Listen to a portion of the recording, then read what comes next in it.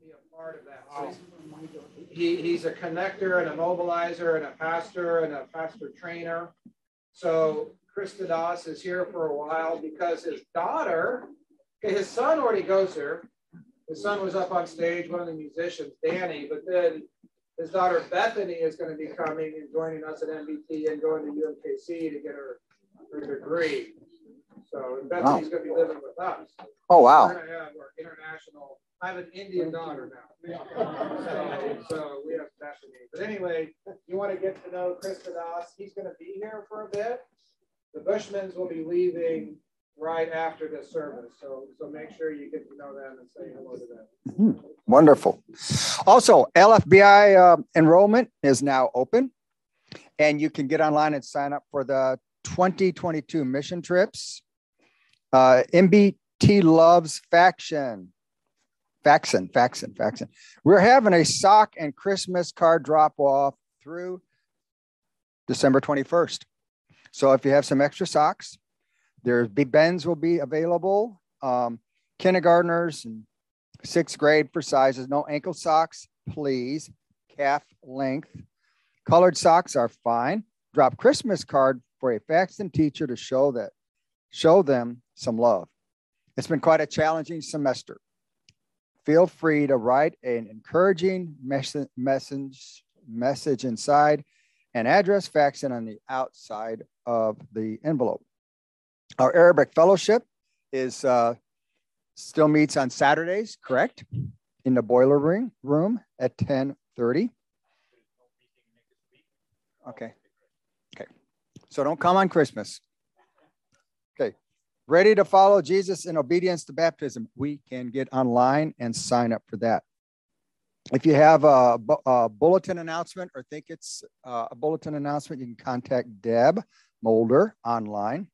And also, please be careful when entering MyMBT contributions. Any MBT error or voided transaction will cost MBT $25 to $35. So we don't want that to happen. Pastor, is there anything else we need to pass on, or Christine, or?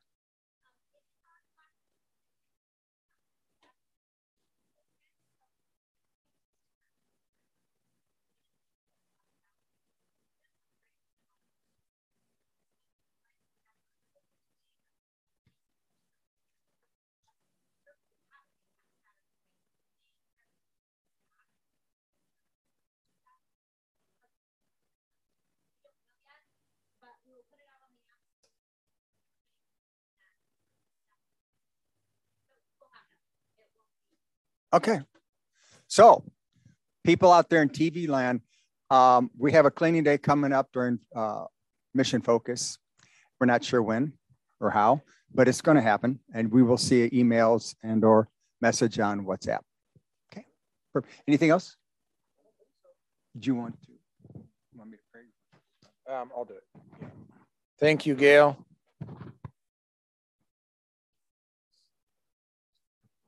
So we've got the room rearranged a little bit different this morning because the youth had their Christmas party. And so some of you'll just have to stand up and turn your chairs around. And then you'll have to turn them back around for small group time. But otherwise, you're going to get a crook in your neck. So you want to look this way. So like you're going to have to like stand up, turn around, turn your chairs around. We have, so, hey, Jenny and Sissy back there in the back. Hey, we're about to pray, okay? We're going to pray as a class to get started, okay? And Sissy, we're going to pray for you. So as I understand it, you just made a decision to trust in Christ. Is that right? Okay. So we're going to pray in Jesus' name, and we're going to pray in faith to God, okay, Sissy? And we're going to pray for you. Is that okay?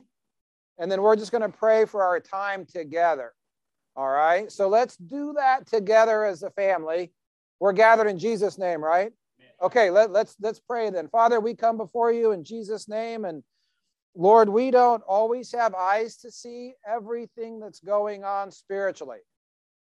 Lord, for us, that's behind the scenes. It's past our ability to always see clearly. But God, we know this. You are at work in this place, and we are gathered in Jesus' name. So, Father, we just want to declare that this time we have set apart to be about worship, the word, and fellowship in Christ. And we just declare in Jesus' name that the enemy has no place here.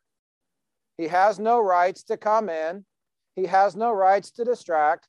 He has no rights to come in and torment, to kill, steal, and destroy in this place where we are the called out assembly this morning. So, Father, I ask you for liberty.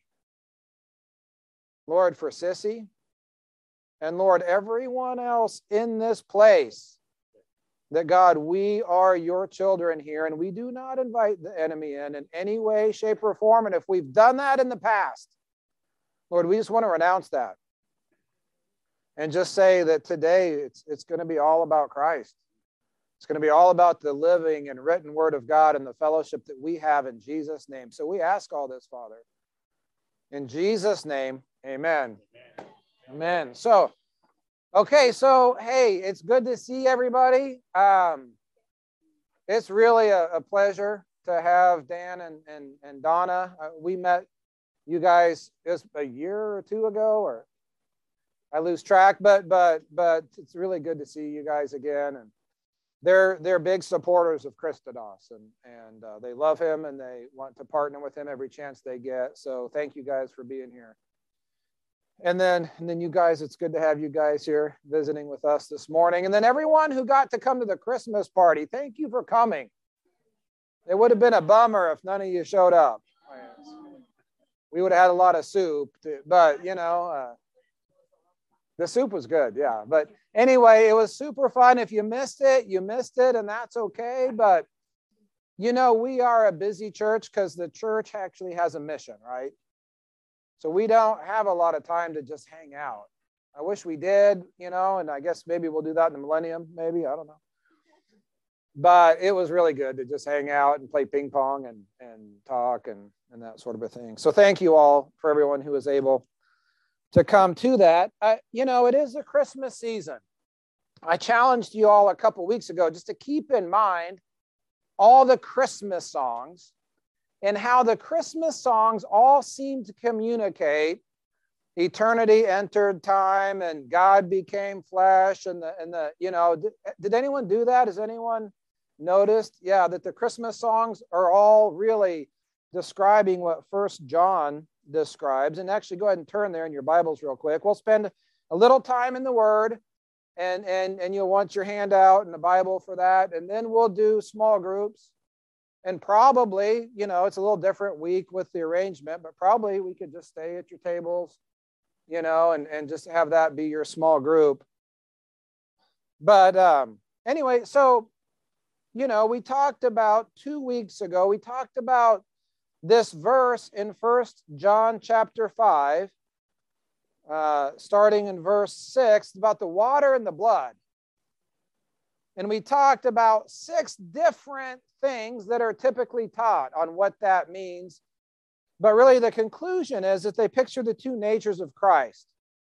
So Christ, who was spiritual, so that which is spiritual was born in the flesh, so that which is born in the flesh, that's us, could become spiritual. God became man, the Son of God, so that we could become the sons of God. And that's kind of what Sam was talking about this morning. And then that's really what the Christmas story is all about. And then we talked 2 weeks ago about how some Bibles actually remove 1 John chapter 5, verse 7. Maybe some of you have a Bible and it goes, you're reading along and you're reading 1 John chapter 5, verse 6, and your next verse is 1 John chapter 5, verse 8. And critics and scholars, rationalists, they'll tell you that verse isn't actually in any of the old manuscripts. But it was there in the earliest manuscripts. It was there in 150 AD. It was all the way through church history in different manuscripts. in both Greek and in Latin. It was there in the 4 versions of the Waldensian Bible throughout history. It's always been there. It's just that the Alexandrian line of manuscripts took it out. So it was there. They just took it out. And then they said, well, it wasn't there, but you can see it all through history. So anyway, that kind of, so what we saw, some of you aren't going to be able to see this. I apologize, but first you can look up there and see it if you want. 1 John 5:7, what we saw, this is review, is that 1 John 5:7 declares the divinity, the God part of who Jesus was. 1 John chapter 5, verse 8 declares his humanity. So we see Jesus was born of water, humanity. He was also born of blood. That's his divinity, because did Jesus have Joseph's blood in him? No. Did Jesus have Mary's blood? No, the blood does not cross a placenta. So where did he get his blood? He was both God and man. He had God's blood in his veins, which is what Acts chapter 20, verse 28 tells us. And then we finished last time, 2 weeks ago, that was, with the fact that God became man. God reached out to us. Look how God's reaching out earnestly. And then look at the human response.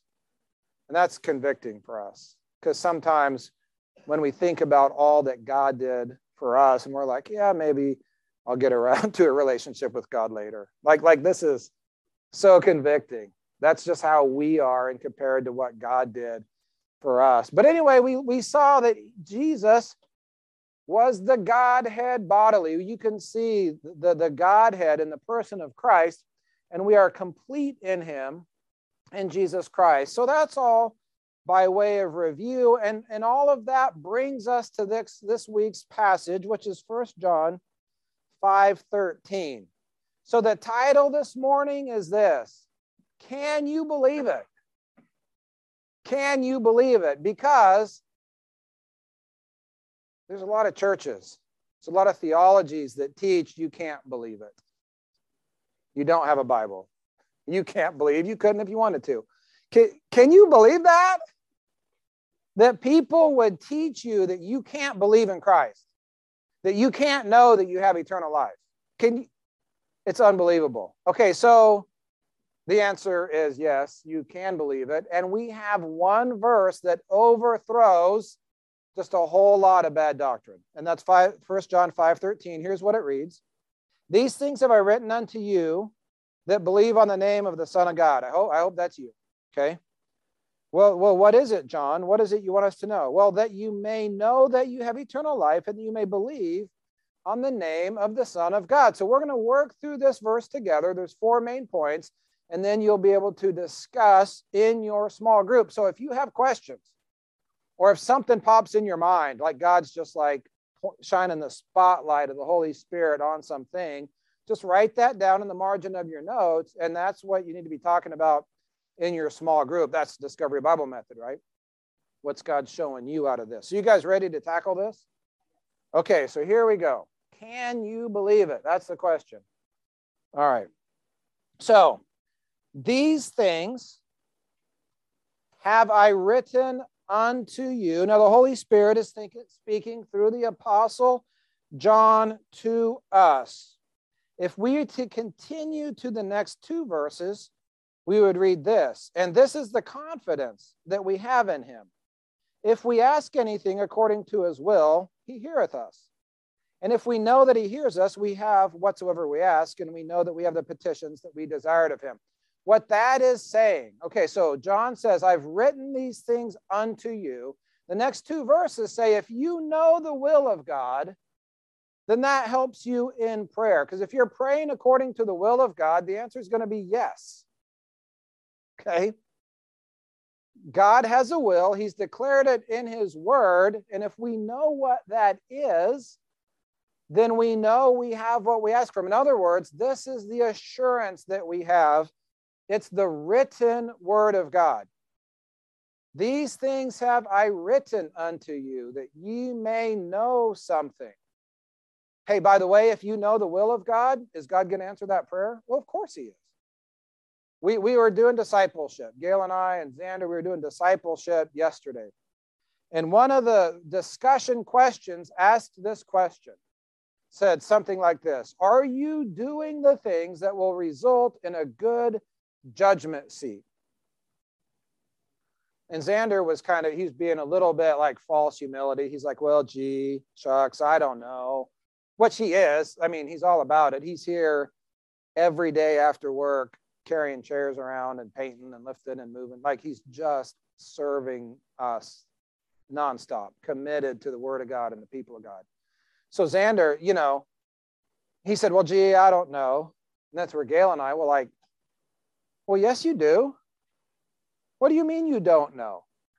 How would anybody know what it is that's going to result in a good judgment seat? Where would you find those answers? We just finished the lesson on the judgment seat of Christ. You know the answers. Are you doing the things? And he was like, well, yeah, actually, I am. Here's the things, according to the word of God, that will result in someday standing before him and getting that good report from him. So let me see, am I doing those things? And he was able to go down the list and actually see that. See, we have the written word of God that gives us assurance. So John says, that's why I'm writing unto you. Look at this book real quick. Look at in your Bibles, 1 John 1:3. John says, that which we have seen and heard declare we unto you. I'm telling you the things that I know. That's what I've seen and heard. I'm declaring unto you. Why? That ye also may have fellowship with us. And truly our fellowship is with the Father and with his Son, Jesus Christ. Look at 1 John 2, verse 1. My little children, these things write I unto you, that ye sin not. 1 John 2, 7 and 8. Brethren, I write no commandment unto you, but no new commandment, but an old commandment. In other words, I'm writing this thing unto you, verse 8. Again, a new commandment I write unto you, which thing is true in him and in you, because darkness is past, and the true light now shineth. 1 John chapter 2, verses 12 through 14. Look at that. I write unto you, little children, for this reason. I write unto you, fathers, for this. I write unto you, young men. I write unto you, little children. Verse 14, I've written unto you, fathers. Verse 14, I've written unto you, young men, over and over and over. 1 John chapter 2, verse 21, I have not written unto you because you know not the truth, but because you know it. Verse 26, these things have I written unto you concerning them that seduce you. Listen, it's the written word of God that gives us our assurance about what God has said, about who he is, about who we are. And then the verses we read in 14 and 15, the reason we know that, the reason we have assurance is because we know the will of God. We know the will of God because he gave us his word. And we went through that Psalm 119 study, right? And we saw how many times God promote his word and put forth his word and just say, listen, trust me, taste and see that the Lord is good. Okay, so we have the written word. That's our key point number one. These things have I written unto you that believe on the name of the Son of God. And that's our second section is, okay, number two, that believe on the name of the Son of God. So that gives us our audience. Anybody throughout history who believes on the name of Jesus, that's who the Apostle John, it's actually God through John, that's who he's communicating to. So would that be all of us? We've all believed on the name of the Son of God. Can I just see your hands? Just in testify. Okay. This is written unto you then. This is written unto me then. So these things have I written unto you that believe on the name of the Son of God. Now, the Bible's a pretty long book, right? It's over 1,000 chapters and 31,000 verses. John could have shortened it a little bit just by saying, believe on Jesus. He didn't do that, though. He said, believe on the name of the Son of God. Why did he draw that out? Why did he want to point our attention to the Son of God? Well, the reason is because what we just reviewed. Jesus was the Son of Man, but he was also the Son of God. And if you look at verses 11 and 12, and this is the record that God hath given to us, eternal life, and this life is in his Son. And he that hath the Son hath life, and he that hath not the Son hath not life. So if you have the Son of God, you have the life of God. Well, have you believed on the name of the Son of God? The Gnostics who were teaching that Jesus wasn't the Son of God, well then, I don't know who you believed in, but it wasn't Christ, the promised Messiah of the Bible. So when we talk, and we'll talk about what it means to believe in here in just a minute, but regarding that phrase, the Son of God, here's what we see. Key point number 2 is that Jesus, as the Son of God, he's not separate from the person of God. He's not separate from the person of God, but rather, he's the one that came to give us life. He's the one that came who made a way according to the will of God. So if you want to be right with God, it only comes through the Son of God. He's the one, and that's why the focus is there on the Son of God. So that gives us our audience. It also gives us perspective.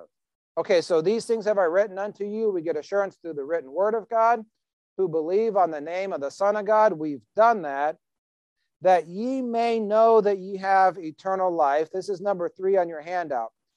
Okay, I've got some verses here on number 2 also, just in terms of Jesus fulfilling the will of God. Luke, there's a parable in Luke about a guy that planted a vineyard and came to get the fruit of the harvest. And he sent a servant and they killed the servant. And he sent another servant and they're just mistreating and killing the servant. So the master sent his son. And guess what? They rejected and killed the son too, right? So in regards to that, then said the Lord of the vineyard, what shall I do? I will send my beloved son, and that maybe they will reverence him when they see him. That's talking about Christ, the promised Messiah who came to his own, and his own received him not. The nation of Israel rejected their Messiah, didn't they? Let's make sure we don't do the same. Okay, and then Galatians 1:4, speaking of Christ, who gave himself for our sins, that he might deliver us from this present evil world according to the will of God and our Father. So Jesus came and did the will of God. That's all inherent in that phrase, the Son of God. So that wraps up that point. And then we get to the third point here, that ye may know you have eternal life. And it seems strange to us, perhaps, that this would make it into Scripture, that John would have to state this obvious fact. If you believe in Jesus, you may know that you have eternal life. Does this verse seem a little strange or repetitive to anyone else upon just reading it? Okay, well, but we need to know this, and here's why. Okay, I'm going to generalize in this next section, okay? So you shouldn't do that, but I'm gonna for the sake of time, okay? Calvinism teaches you that you cannot know that you have eternal life, okay? You cannot know that you have eternal life. And again, I'm generalizing. Not all Calvinists are the same, just like not all Baptists are the same, okay? But what Calvinism teaches is that only God knows who is elect. Only God knows who is chosen. God, limited atonement teaches that Christ didn't die for all. He only died for some. He didn't die for the sins of the world. He only died for a certain elect, select group of people. That's what Calvinism teaches. And you cannot know if you're chosen or not. You might be, you might not be, okay? But only God knows. Now, they'll teach that you'll probably get assurance at some point. Probably at some point, you'll figure like, yeah, I think I'm elect because I'm way better than Aaron. So if I'm just looking around, I think I got a good chance compared to that guy.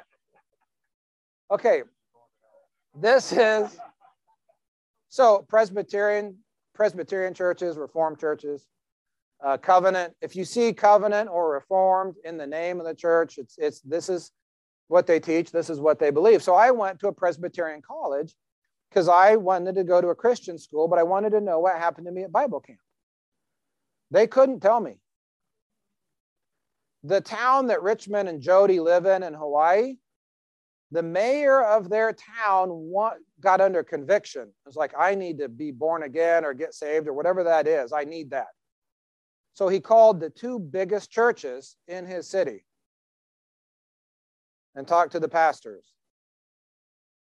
And they could not tell him how to be born again.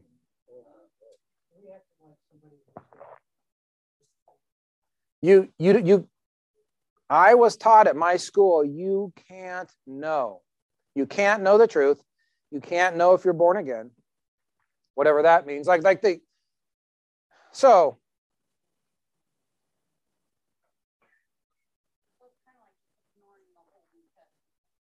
they interpret it through the lens of their theology, is that. So here's the canon of Dort. So a lot of these churches will go to the Westminster Confession. Anyone heard of that? They'll go to the canon of Dort and they'll look historically at theology. So it's a type of historical theology. There's 5 types of theology. That's one of them. And this is what they say. They'll pull this up. They'll say the assurance of their eternal and unchangeable election to salvation is given to the chosen in due time, though by various stages and in different measures. So you'll get perhaps in some time, maybe, some measure of assurance that you're chosen or not. But the measure may be, maybe you don't get very much assurance. Maybe you get full assurance over time. Maybe you don't, though. And it could be in different stages, and it could be in different measures. Such assurance, they assure us. Okay, so I'm a little mad about it because all the Christmas songs that talk about Christ coming and light coming and life coming and joy to the world, doesn't say joy to the elect. And this verse says you can know and you can believe. And these folks all sound so good because they're so smart and they're all advanced theologically. But what they're teaching is you can't know, and it makes me a little mad. So if I come across a little mad, I'm not mad at you, I'm mad at them. Okay. Such assurance comes not by inquisitive searching into the hidden and deep things of God. You don't get assurance by looking into the deep and hidden things of God. Well then, gee, where do I get assurance? Okay, this was me in college. Excuse me, sir, professor, doctor, where do I get assurance about, okay. But by noticing within themselves with spiritual joy and holy delight in unmistakable fruits of election pointed out in God's word, such as true faith in Christ, a childlike fear of God, a godly sorrow for their sins, and a hunger and thirst for righteousness, and so on. Okay? That's a hard ask in my mind, that I'm going to get my assurance by not looking within the things of God, but by looking within myself, because I looked within myself, and that's what makes me, nervous in the first place. Okay. I'm going to go on because I'm just going to get mad. Okay. Letter B. So here's I'm presenting in number 3 of our handout. This verse says, hey, you all who believe on the name of the Son of God, you may know that you have eternal life. Okay, there are entire theologies that teach you can't know you have eternal life. But then there's also these people that teach that you can lose your salvation. Okay, well, if you can lose your salvation, you may not have it tomorrow. Okay, because maybe you'll sin and you'll lose your salvation. And if you don't know that you're going to have salvation tomorrow, then how can you know that you have eternal life if you don't know that you have it tomorrow? So this includes, again, I'm generalizing. There's different stripes of every group here. But this is the official teaching of the Methodist Church, the Wesleyans, most Pentecostals, Catholics, Nazarenes, and others. Okay, so listen, we've covered Presbyterian churches, the Church of the Brethren, Reformed and Covenant churches. Methodists, Wesleyans, Pentecostals, Catholics, Nazarenes. Now, I'm sure there's some Baptists that preach the same thing too. But it's not the official teaching of a Baptistic doctrine that you can't know if you're saved, that you can't choose to accept Christ, and that you can lose your salvation. Okay, so here's the main point. Many theologies teach that we may not know that we have eternal life. But the Bible in 1 John chapter 5, verse 13 says, hey, you that believe on the name of the Son of God, you may know you have eternal life. How do we know that? We know that because these things write I unto you. We have the written word of God. Ask Christine sometime, not now during class, but sometime. Ask Christine. She was wrestling with her salvation. And then you know how she got assurance of her salvation? It's just book, chapter, verse. Well, if the Bible's true, I'm saved. Let's see, is the Bible true? Yes, it is. I'm saved. According to God's word, I'm saved. And there's never been a second of doubt since then. Just the written word gives us assurance. You guys see that? Okay, number 4. Okay, so the verse goes like this. These things have I written unto you, thank you, Lord, that you may believe, that believe on the name of the Son of God, that you may know that you have eternal life, and that you may believe on the name of the Son of God. Why would God tell people who believe on the name of the Son of God that they can believe on the name of the Son of God? They already did that. Well, okay, the reason why is because of Calvinism again. Okay, I'm generalizing. I'm picking on Calvinists, but they deserve it. Okay, Calvinism teaches that we cannot believe in Christ. The TULIP, the 5 main tenets of Calvinism. The T is total depravity. Total depravity means that you're so bad that you can't make a good choice, morally speaking. Like you might make a good financial choice. You might make a good choice in terms of relationship. But when it comes to moral issues, we're so depraved that we can't choose to accept Christ, because that would be that there's some good in us. So they say total depravity equals total inability, which my request would be, if you mean total inability, then just say that. Don't say total depravity and then define it as total inability. Let's just keep it maybe cleaner if we can. But they say that only the elect, so only those that God has chosen to salvation, can be saved. So the gospel is preached. It's not those who put their faith in the gospel. It's those who God has chosen, and you don't have a choice about it. Now, they're not shy about this. They're not embarrassed by this. A Calvinist who is sitting here today would say, well, yeah, of course, that's what we believe. God's sovereignty and God's grace is such that man can't possibly have a free will to choose to do good, or it's not grace anymore. That's the lens that they see it through. Okay, so I'm just describing their theology. But then there's also the churches that teach we're only saved through good works. Okay, so the Calvinists will teach you you may not believe on the name of the Son of God. It's not within you to do so. Bless your heart. Now, you'll say, well, but do you believe in Jesus? And they'll say, well, yes. But I don't believe, it doesn't mean I'm saved. Okay, hang on, time out. Let me take you to 1 John chapter 5, verse 13, which says, you that believe on the name of the Son of God, you may know that you have eternal life. And that's not all, but you may believe. You can actually choose to believe on the name of the Son of God. How did they miss that verse? Okay, all right, but then there's other churches too. There's churches that teach that we need to do good works, or let's add something else. We need to believe in Mary, or we need to get baptized, or get circumcised, or take the sacraments, or we have to join their church. That's a Church of Christ teaches, and unless you join a Church of Christ, not global, everyone, but they're just like their denomination, you're hellbound. God so loved the world, he gave his only begotten Son, that whosoever believeth in him and joins my church shall not perish, but have ever, I don't know. Okay, so they teach that believing in Jesus is not enough for us to have eternal life. So there's entire theologies that teach you may not believe on the name of Jesus Christ unto salvation. Or, believing on Jesus isn't enough. You also have to do good works to be born again. I thank God for 1 John chapter 5, verse 13. These things have I written unto you that believe on the name of the Son of God. Number one, you may know that you have eternal life because we have the things that were written to us by the prophets and the apostles. Okay, you may know.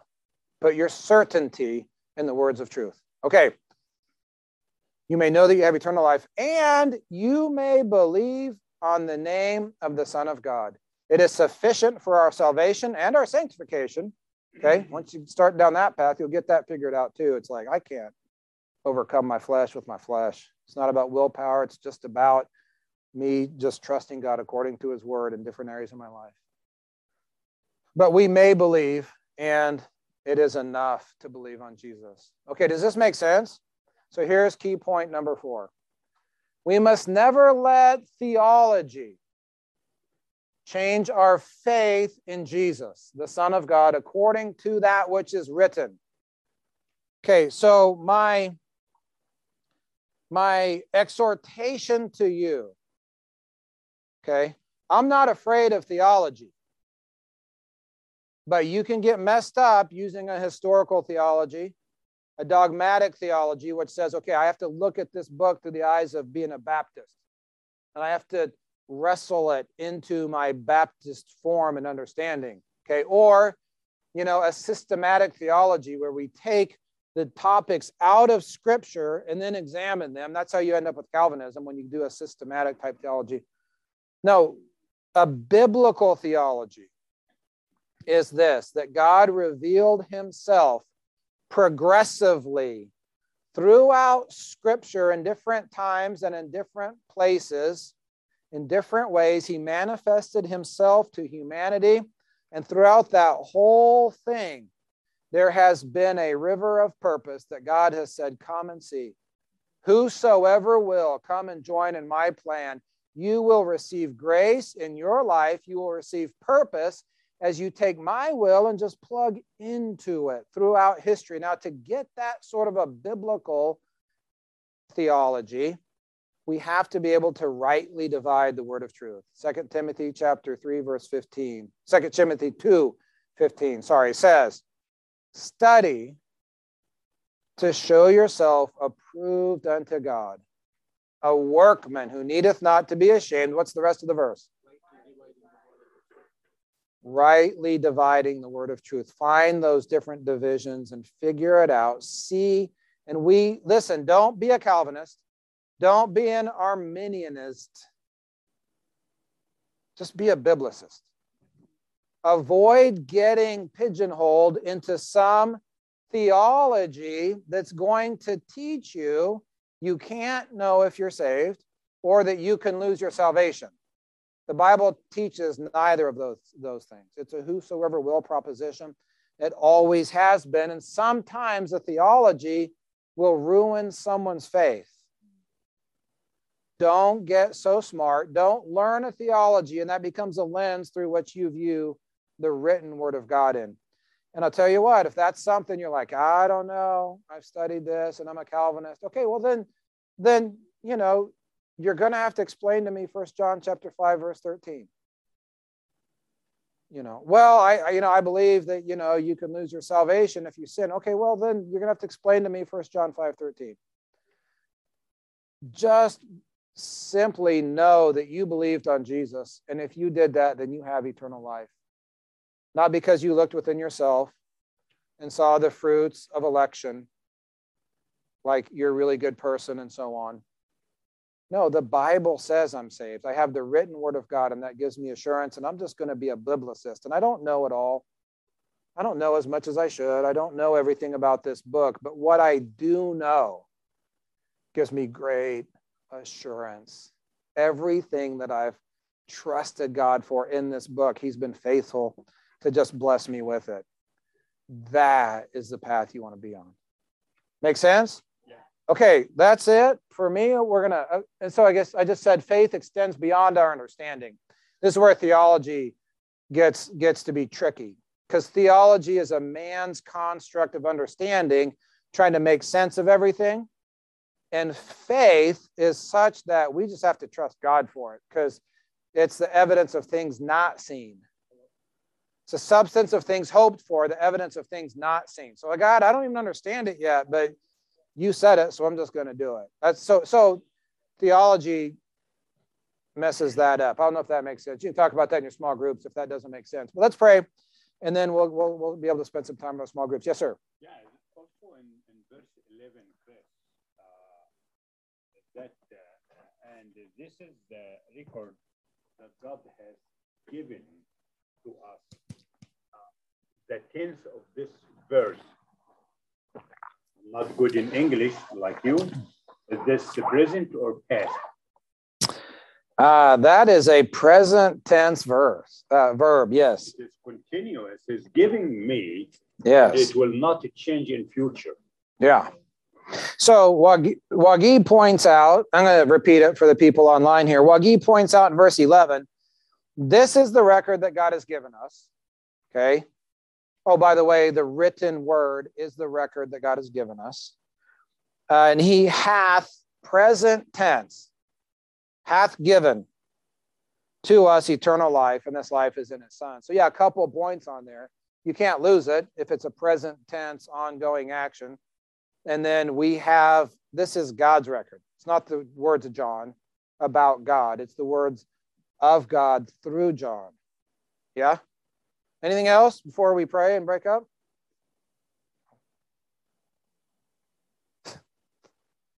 Okay, Father, we love you. We thank you for your word. God, you're so good to us. And Lord, any of us who, would be confounded or confused, we adopted a theology and Lord, it just hinders us from being a biblicist. Lord, I just pray you'd set us free from that. We recognize that we're not to lean on our own understanding, and it's just your word which is truth. So, Father, I pray you just liberate us to be biblicists and help us. Lord, we have to do our work. It's a workman who has studied the word, who can rightly divide it. So, Lord, I just pray for those, whose theology has ruined their faith. God, that you would just open their eyes to the simple truth of one verse in 1 John chapter 5. Now, Lord, we love you. We thank you. I pray for our small group times, Lord, that people would get their issues, not just discussed, Lord, but kind of dealt with. As others are able to come alongside, Lord, that we wouldn't leave anybody there, but we'd help people to move forward in their faith, and whether they need to be born again or they need to be baptized or they need to sign up for discipleship or we need to pray over needs or whatever. God, you know. So here we are. Have your way in Jesus' name. Amen. So I think for the most part, just stay in your tables. If we need to move around, we can. If there's ongoing things like, well, we need to finish from last week, then it's okay to change tables or whatever. But otherwise, just most people could probably stay put.